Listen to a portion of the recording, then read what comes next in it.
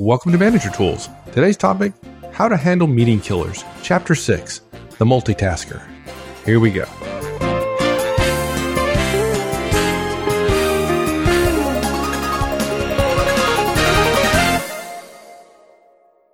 Today we're going to share with you our guidance on how to address behaviors in meetings that reduce meeting effectiveness. This particular show is based on a popular 2012 Wall Street Journal article, and this chapter deals with handling a multitasker and also reviews some of the journal's general meeting guidance. Now, Mark, the Wall Street Journal article was headlined entitled Meet the Meeting Killers and talked about a whole bunch of different behaviors in meetings that can ruin meetings. And for those of you who don't know, it was the 15 May 2012 edition and was available to non-subscribers at the Wall Street Journal website, at least for a time. So you may want to check it out if you haven't already. Now, we've recurred to this paper a few times, and we've talked about the jokester, the dominator, the naysayer, the silent plotter, the rambler. And today we're going to talk about what might be the most frequent type of meeting killer you'll see in meetings, the multitasker. Yeah, and I'll tell you, something you and I were talking about before we started the cast. One of the underlying problems with the article that I haven't talked about before, this is our last cast, so I want to talk about it now. And I mentioned this to a friend of mine the other day, and he didn't get it. And that is that the problem with the article is it implies that it's the people in the meetings that are the problem with meetings. And that could be true, but if we want to be professional managers, the only way we can say that's true is if we do everything we can to run an effective meeting. And frankly, if you go to a meeting and the meeting's terrible, it's probably not mostly the attendees' fault. It's mostly the managers or the meeting leaders, the facilitators' fault. Yeah, you think? So I have to say, so I have to say that this is a classic case where they've actually come up with some good recommendations, and of course they're manager recommendations. But they imply that the problem with meetings are the people in the meetings. And the solution, of course, as always, comes from a management perspective. Not because all the best answers come from managers. That's not true. But rather because somebody does need to be in charge of meetings. And it's not hard to be good at meetings. It's just a discipline. And those of you who have been through it know what it's like when you go through the process. You push people a little bit harder and they get way better at meetings and they say, wow, this is so good. So in this case, we're going to talk about multitaskers. We're going to talk about what they do and then how you can change their behavior and when you have moments where you can actually change their behavior. And then we'll finish off and go over the guidance that the journal gave, which actually was pretty good. Yeah, good. Okay. So, maybe it was just that the article was about obvious or egregious behaviors, but the fact that multitasking didn't get a starring role, that kind of surprised me. Yeah, I think, look, it's certainly the most frequent thing. It's just not obvious. And I think in the case of journalism, it's not dramatic, right? And I think, frankly, they didn't want to try to tear people's BlackBerries or iPhones or Androids out of their hands. It is the worst. It is the most frequent. It's not the hardest to stop, though. It's just by far the biggest pandemic we've got. People think it's okay to multitask, and it's just dumb. It's just and pandemic is right? I mean, this thing has gotten out of control. And mobile phones and mobile devices certainly contribute to that, right? I mean, before that, people multitask, but it's just, there's just so many distractions, and people aren't professional. They allow themselves to go down that path. Yeah. And they go to 20 meetings when they start their career and nobody corrects them and they see everybody else multitasking. And multitaskers all have enough arrogance to say, oh, I'm listening and I'm multitasking too. I'm texting and I'm listening. I'm with you. Oh, that's what my kids do. I mean, I'm talking to them. We're sitting there having a great conversation, and then their phone buzzes or whatever, and they pick it up, and they're texting with their friends and say, "Oh, go ahead, Dad, I'm listening." Oh, really? Yeah. Really? Yeah. That's not what I call listening. That's what I call thumb typing. Yeah. Look, multitasking is a big problem. We see it and hear it all the time. Look, my favorite one was years ago before cell phones, when it was just laptops and people were on conference calls. They mute their phone and then you say something to them and they're like, oh, I'm sorry, I didn't catch that. Will you say that again? And it's a big joke as if, oh, no, you were garbled in transmission. No, dude, you were doing email. You were on mute. Somebody had to say your name twice. You were totally multitasking. And the worst part of multitasking on the old conference calls was when all of a sudden people wouldn't have when the cell phones came out and people started pinging each other, or they're using IM and they forgot to mute their computer and all the IMs went off right after somebody said something really dumb, right? Oh God, can't believe this guy said that. And you hear ping, ping, ping, ping, ping all over the conference call. Yeah. And look, another one, people taking notes on their laptop during a meeting. Look, you tech managers, you tech individuals, you're nuts. Okay. Don't even get in an argument with me. We will win that argument. Okay. You don't take notes on a laptop. It doesn't work. I was giving a talk recently into college and I scolded the kids. I'm like, I don't know why your professors allow you to do that, but it makes your notes less effective. You may like it, but it makes your notes a lot less effective. Look, all these behaviors, talking on your phone, texting on your phone, doing email on your phone, web surfing on the phone, looking something up for your presentation later during the meeting. It's all multitasking and it all ruins your meetings. And managers, if you have multitasking happening in your meetings, look no further for the reasons why the meetings start late, because people think, well, I can show up late because they're really not effective meetings because we're multitasking, and they finish late and they don't accomplish things, and then people don't like them. And then that's a downward spiral because they're like, well, I have to go, so I'm going to try to be effective in my own way rather than giving it up to the team. Then the problem is these distractions, multitasks, don't just make the individual less effective at both things they're doing, the meeting and the distracting other task, whether it's texting or email or web surfing or whatever. They make everybody at the meeting less effective. That's the key, right? And if you're going to a meeting and you're not expected to participate or you can't contribute, you can't participate, why are you at the meeting in the first place, right? Don't go. Yeah, don't go. Yeah, just don't go. Yeah, there's a great story about the Queen of England. When cell phones first came out, when someone's mobile went off in her presence, she's known to have said to them, you better get that. It might be someone important. The Queen. With an archly worded phrase like that. And look, guys, you gather for meetings. Meetings are expensive.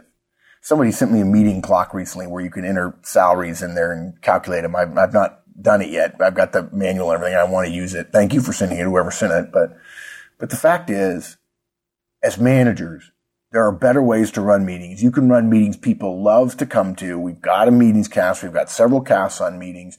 We're going to reposition or re-talk through some of the things we mentioned in this cast, to address the behavior of people who multitask in your meeting. Now, we know the problem. I'm a manager or I'm a facilitator of the meeting. How do I change that behavior? What can I do to fix this problem, this insidious problem? It's easy. Yeah, the question really is how and when, and there are three things you can do. Something before, something during, and something after. The before is you set ground rules, the during is you enforce the ground rules, and the after is you give negative feedback or just give feedback when somebody breaks the ground rules. This sounds so boring, dude. We've talked about all this kind of stuff. I know. I'm sorry. I had to say it because somebody's thinking it, right? I mean, somebody's thinking it.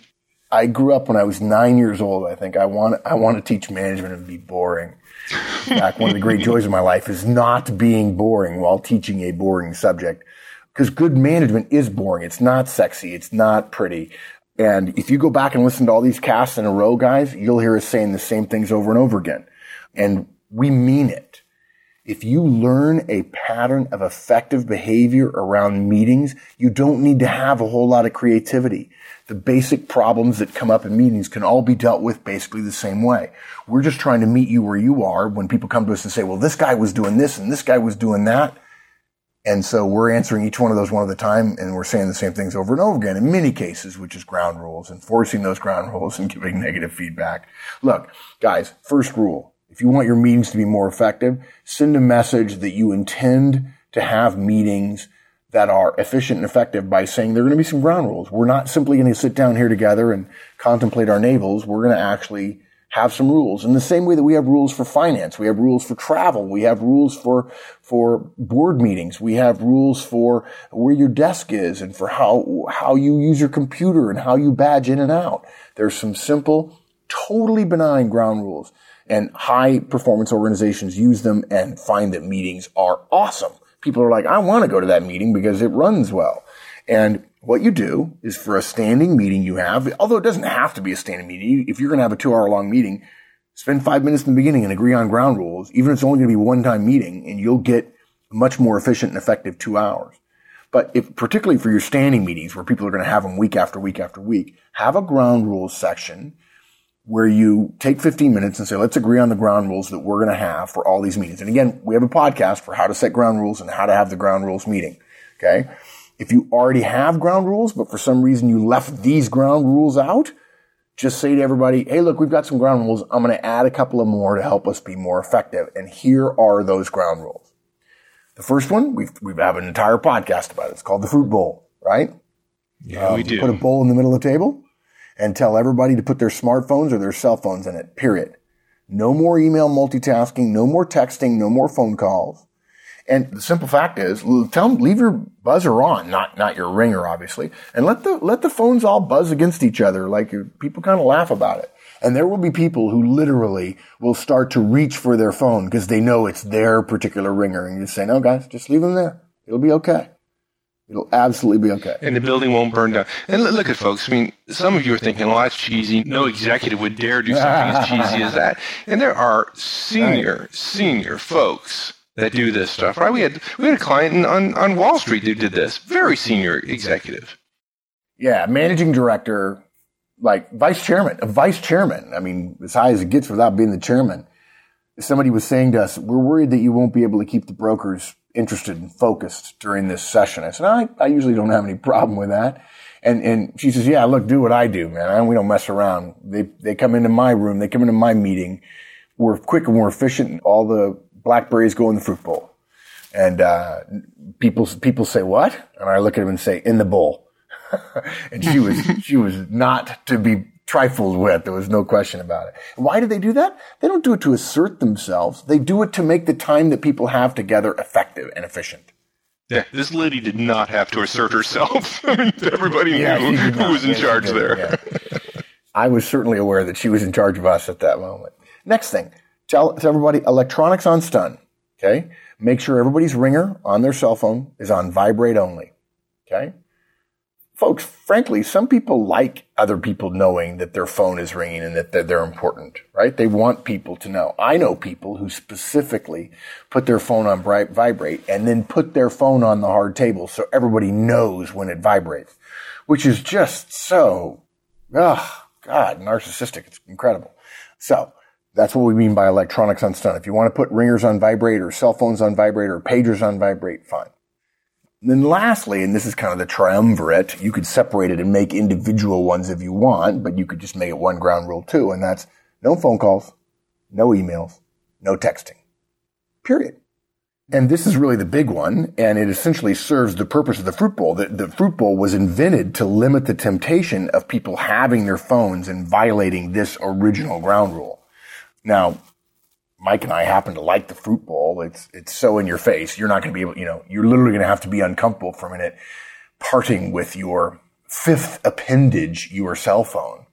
Well, and I think the other thing is it just makes it clear that everybody's in the same boat. Your phone is not the only one buzzing in the fruit bowl. Everybody's is. And it just gives you some, sense of community, like we're all in this together a little bit. Yeah, that's a good point. I didn't think of it that way, but you're probably right. Yeah. Yeah, exactly. It's like an AA meeting. If they're all in there together and they do start vibrating, it is kind of funny. And people look, and after a meeting or two, they stop even noticing that they're vibrating. Because they've broken the habit of being Pavlov's dog and the bell rang, and so they start salivating. The second thing, so those are the ground rules we recommend. Okay, but we got to set the ground rules, but I am constantly amazed about how unwilling managers are, or meeting facilitators, having set the ground rules, to actually enforce them. You have to enforce them. Yeah, they know it's happening in front of them. They know it's totally inefficient. They know it's ineffective, and they tolerate it. And here's the thing, guys. The reason you set ground rules is, it's first of all, you want agreement, okay? And by the way, sometimes the agreement is, I'm going to set the ground rule because I'm the meeting leader, and people will allow that. They understand that you have some role power relative to the meeting. You're not being a tyrant by setting some simple ground rules to keep people within the boundaries of a reasonable path to success, okay? But here's what happens. By having ground rules and by posting them and agreeing on them, the ground rules serve as their own enforcement mechanism. You don't have to enforce everything by pointing people out and calling people out and embarrassing people when they do things you don't want to do. You don't have to tell people stop doing that. You simply have to tell people, hey, give them a reminder about the ground rules they agreed to. They're a bit like a sergeant at arms standing in the corner waiting to say to somebody, hey, that's not in the ground rules. And it's the ground rules that are actually telling people what to do, not you. You actually gain stature by doing a little bit of work in advance, and it's not you being the dark mark in your meeting. So how do you enforce ground rules? It's easy. You either do it during the meeting by reminders, which we'll cover, or you do it after the meeting through feedback, negative feedback, which we'll talk about in a minute. It's so easy to enforce ground rules in a meeting, and there are two simple phrases, two simple concepts you need to learn, okay? First of all, when a multitasker first looks at their phone, or they inadvertently forget, and they will forget and open up their laptop, right? Quickly nail them. Nail them the first time. Make sure they get the message, right? No. Do you know? Okay. See, I get all the bad press for being the hard guy, and you're out there slamming laptops on people's fingers. I'll tell you. Yeah. No, actually, you try to ignore it the first time they do something. If you call people on their behavior too soon, if they're on their phone, for instance, and you say, hey, no texting, they say, oh, I was just looking at my calendar. Even if they weren't looking at their calendar, they're essentially saying, you can't prove it, and I want to be defensive because you're pulling the trigger too fast. Okay? But once they start tapping on keys, once they start flicking through screens and so on, it really is good to say something. Now, here's the thing. What you do is you say something that enforces the ground rules without making you the policeman, without calling them out. So the first time, actually what would amount to the second time, you see somebody violate the rules, you say, hey, sorry guys, or sorry folks, ground rules here, no texting. 3 parts. First you apologize, sorry guys, and then you say the words ground rules. In other words, you remind them, we agreed on this before. This is not me enforcing something. This is me reminding you that you were going to self-police. And then you say the ground rule that you're actually asking them to abide by, which is, in this case, we're using no texting. So again, 3 parts. Sorry, folks, or sorry, guys. Ground rules, no texting. Okay? Just that. You're brief, you're polite, you're not mentioning someone's name, you're not looking at the offender. You mean you're not staring him down? Oh, come on. No fun. No fun. I get all the bad press. No fun. Yeah, I know. Yeah, and the beauty of this is the ground rules is what upsets people, but not you. All you're doing is saying, hey, I'm just being professional here and asking us to abide by what we agreed to before. You'd be amazed how much easier it is to get people to behave when all you're doing is reminding them of the ground rules. Right. They're going to complain anyways to their peers. Oh, right? Come on.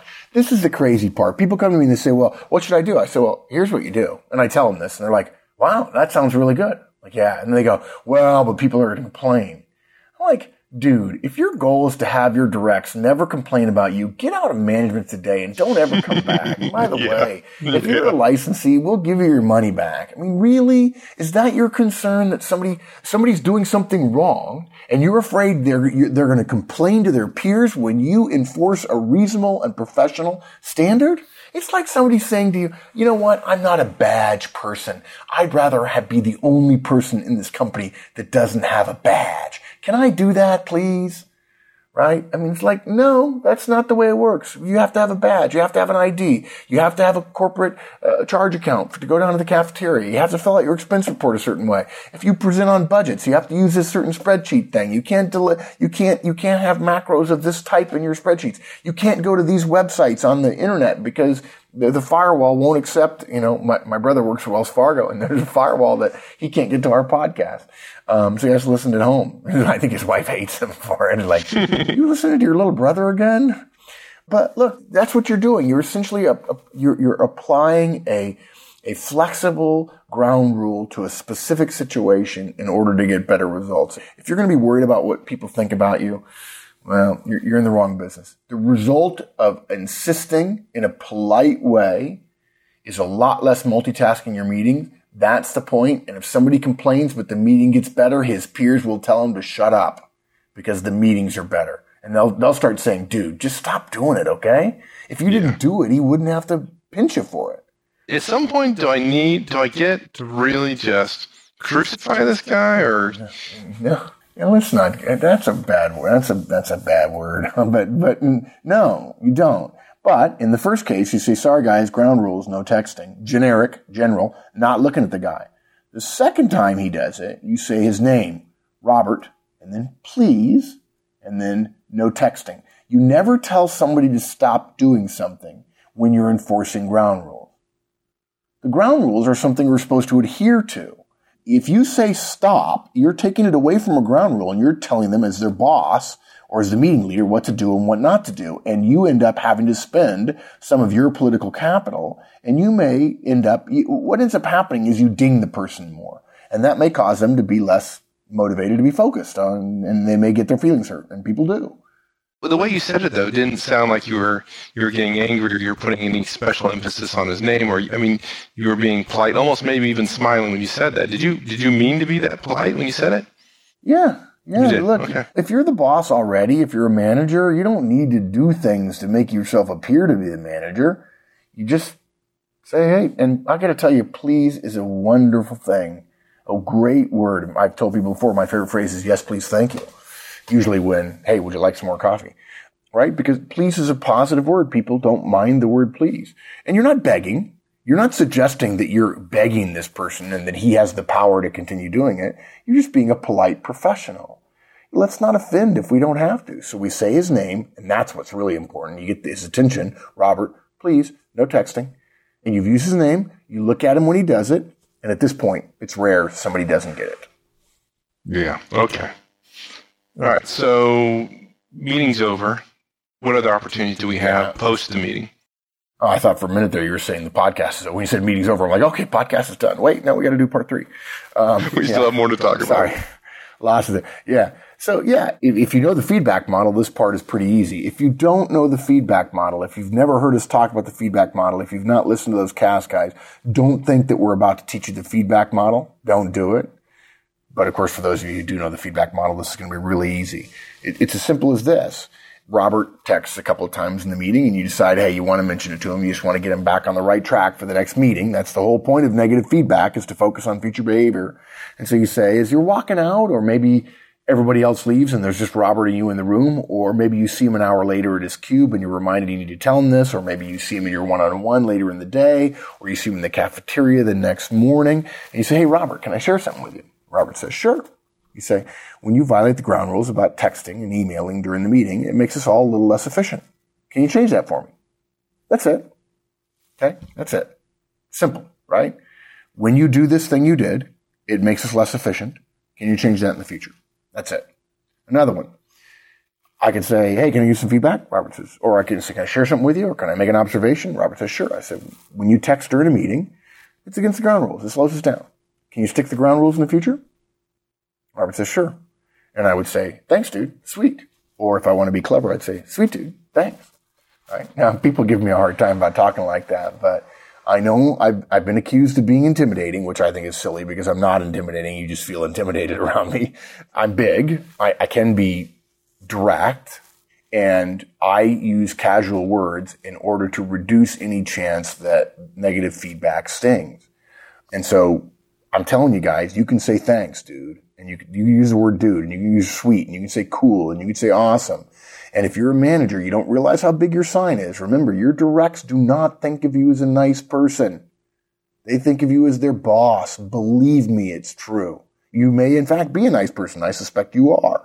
That doesn't mean your directs think of you that way. They think of you as their boss. And so therefore, when you're dinging them, if you want to use that crass a phrase for what professional negative feedback is, it doesn't hurt to be polite. It doesn't hurt to try to maintain casualness. It doesn't hurt to relax a little bit, because the whole point of negative feedback is to change future behavior, which means we're not focusing on the past. We're not angry about what happened. If you're angry about what happened, you ought not to be given feedback, because we're trying to do it in a relaxed way. Exactly.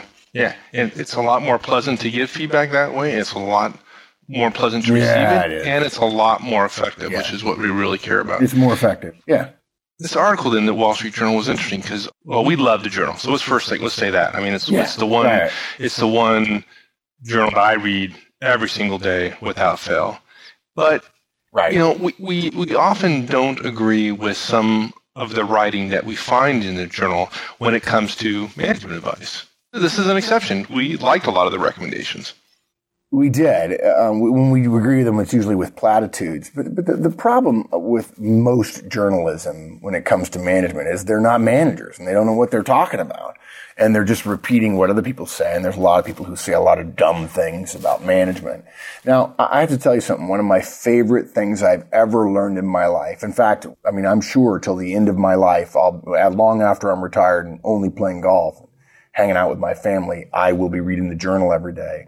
It is a great joy for me. And I remember the first time I heard the phrase, if it's not in the journal, it didn't happen.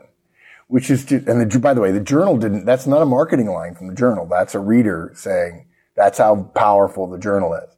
Now, guys, believe me, there are other great journalistic papers. The New York Times is fabulous. The Economist is great. The London Times is good. The Globe and Mail is a good paper. There are lots of good papers. If you're in Silicon Valley, the Mercury is really, really good, particularly covering technology. But our point is, they're often wrong when they give management advice because they're not managers. They don't know how to manage. Editors really aren't, even though there are managers in journalism, they don't really manage very well. They edit other writers, but that doesn't necessarily make them a good manager. And journalism organizations don't think about themselves as having lots of managers in them. However, sometimes they get it right. Sometimes they get the right people to ask questions of, and they get good information. In this case, they did. This article had some solid recommendations. We know they're solid because we made many of them 7 years ago. We've been repeating them ad nauseum for those of you who've been with us since the beginning. We've used them for 20 years ourselves, and many of you have written to us and said, you're not going to believe it, it worked. So let's run through the journal's recommendations. Mike, I got to tell you something. On my tombstone, it's going to say, you're not going to believe it. I'm dead. So the first thing they said is set a clear agenda. Yep, we definitely said that. It's core. It's simple. We have a cast about how to create agendas. It's really, really easy. We even have a cast about how to create a super simple agenda if you want to start with baby steps, which you really don't need, but if you have to have it, we've done it for you. Go back and listen to that. Just go to the website and search for Agenda Cast and you'll find it. Second thing, impose a no devices rule. Well, it sounds like the Fruit Bowl to me, or devices on stun. Or they say schedule periodic tech breaks for email, text, and phone calls. We really do recommend the no devices, the Fruit Bowl thing, putting devices on stun. If you're going to have a 6 or 8 hour meeting, though, you need to start having in the morning. If you've got a 4-hour meeting in the morning, you need to have breaks about every 90 minutes. And you don't have to have breaks longer than 10 minutes. And yes, there's a cast explaining all this. And if you're going to go all day, then you need breaks every hour in the afternoon. And those of you who have been to our conferences, you know that's the way we run things. Okay? We eat our own dog food here at Manager Tools. Next, redirect people back to the agenda when they ramble or digress. Yeah, exactly. Set ground rules and enforce ground rules, including no rambling and parking lot. Okay? Draw out quiet people by asking them in advance for a specific contribution. We agree with that, generally speaking. We don't think of that as a management behavior so much as, or a meeting behavior so much as a managerial behavior based on knowing your people, but nothing wrong with it, certainly. Next, do a round robin when appropriate to allow everyone to contribute. Yeah, that's fine. I think round robins, I think, are a little overrated. I think you need them for a staff meeting, but I can see many cases where it would work. We don't make it a blanket recommendation. Ask early for objections and keep them from derailing discussions later. Yes, absolutely. We haven't given this specific guidance, but we like the idea that it's good to separate discussion and brainstorming and creativity and so on from the actual decision and action planning, which happens after a decision, because of course a decision is not just a choice, but actions afterwards. And look, cut people off who are derailing the momentum. Put their comments in the parking lot and say to them, we're off track. We're going to run over against the agenda and we have another item to cover. We don't have an unlimited amount of time for every item, every topic in the list. It's an actual agenda and there are start and stop times for everything. Limit the length of slide presentations. Yes, this is always a great one. I tell people the ratio of slides to minutes is 1 to 10. And they said, yeah, that's about right. We agree. I said, really? I said, yeah, 10 slides a minute. I said, yeah, you're off by a factor of 100. 100. Yeah, one slide per 10 minutes. And of course, by definition, you have to limit the length of slide presentations because that's what an agenda does. You tell somebody, you got 12 minutes, or you got 8 minutes, or you got 21 minutes, whatever it is. Okay? And if you're a manager and you're running a meeting and somebody else is going to present something and you don't have the deck, at least ask them how many pages they've got. And when they say, I've got 20 pages, and you say, you've got 5 minutes, that'll never work. You better compress that down to 2 or 3, because I promise you all the executives in that room are immediately going to be looking for the last page in your deck. Well, I wish they wouldn't do that. Well, okay. If we should, the horses, beggars would ride. Yeah. Because they're busy wanting to get somewhere else, right? Interrupt people who talk too long or talk to each other. Absolutely, of course. Set a ground rule and then enforce the ground rule, the agenda and the ground rules about one person talking at a time, and being respectful or good listening if you want to include those as ground rules. And then the last one is set an ending time for the meeting and stick to it. Well, yeah, sure. That's the end of a meeting time, right? That's what an agenda is. The last item has an end time. The last thing on the agenda is always close or adjourn or break or whatever. And the way you end a meeting on time is you say, okay, time's up. I'm leaving, and you walk away. People will learn really quickly that we're not going to be sloppy in the last 5 minutes. We're not going to ship products late because all of our meetings run late. We're going to start meetings on time and finish meetings on time, and we're going to meet our deadlines. You see this over and over again in the great companies and the great divisions and the great organizations. They start and stop on time. They get things done on time, and they ship products on time. And that's it. It was a great article. We loved it. It had cute illustrations. I don't know that they're still available whenever you're listening to this. But we talked about the jokester and the dominator and the naysayer and the silent plotter and the rambler, which the journal said was the toughest. And we talked about multitasking last because even though it wasn't one of the key ones, it was talked about in the article, and it's a hugely benign problem that we've got to address. And then we went over the reasons why the article was actually pretty good. They had some good guidance. Guys, multitasking is so prevalent, and we've got to stop. It's really not hard to fix, and we've got to fix it, because if everybody at your meeting is doing something else during the meeting, why are we even meeting? If you're going to have a meeting, it makes no sense to not encourage people focusing during the meeting. Meetings are expensive. We have an obligation to our firm not to throw the firm's money away. And we're the ones, as managers, that make meetings ineffective and inefficient. And there you go. Thanks, my friend. Enjoyed it. You bet, partner. All right, we'll see you. Thanks, everyone. That's it. We'll see you next week. In the meantime, have a great one.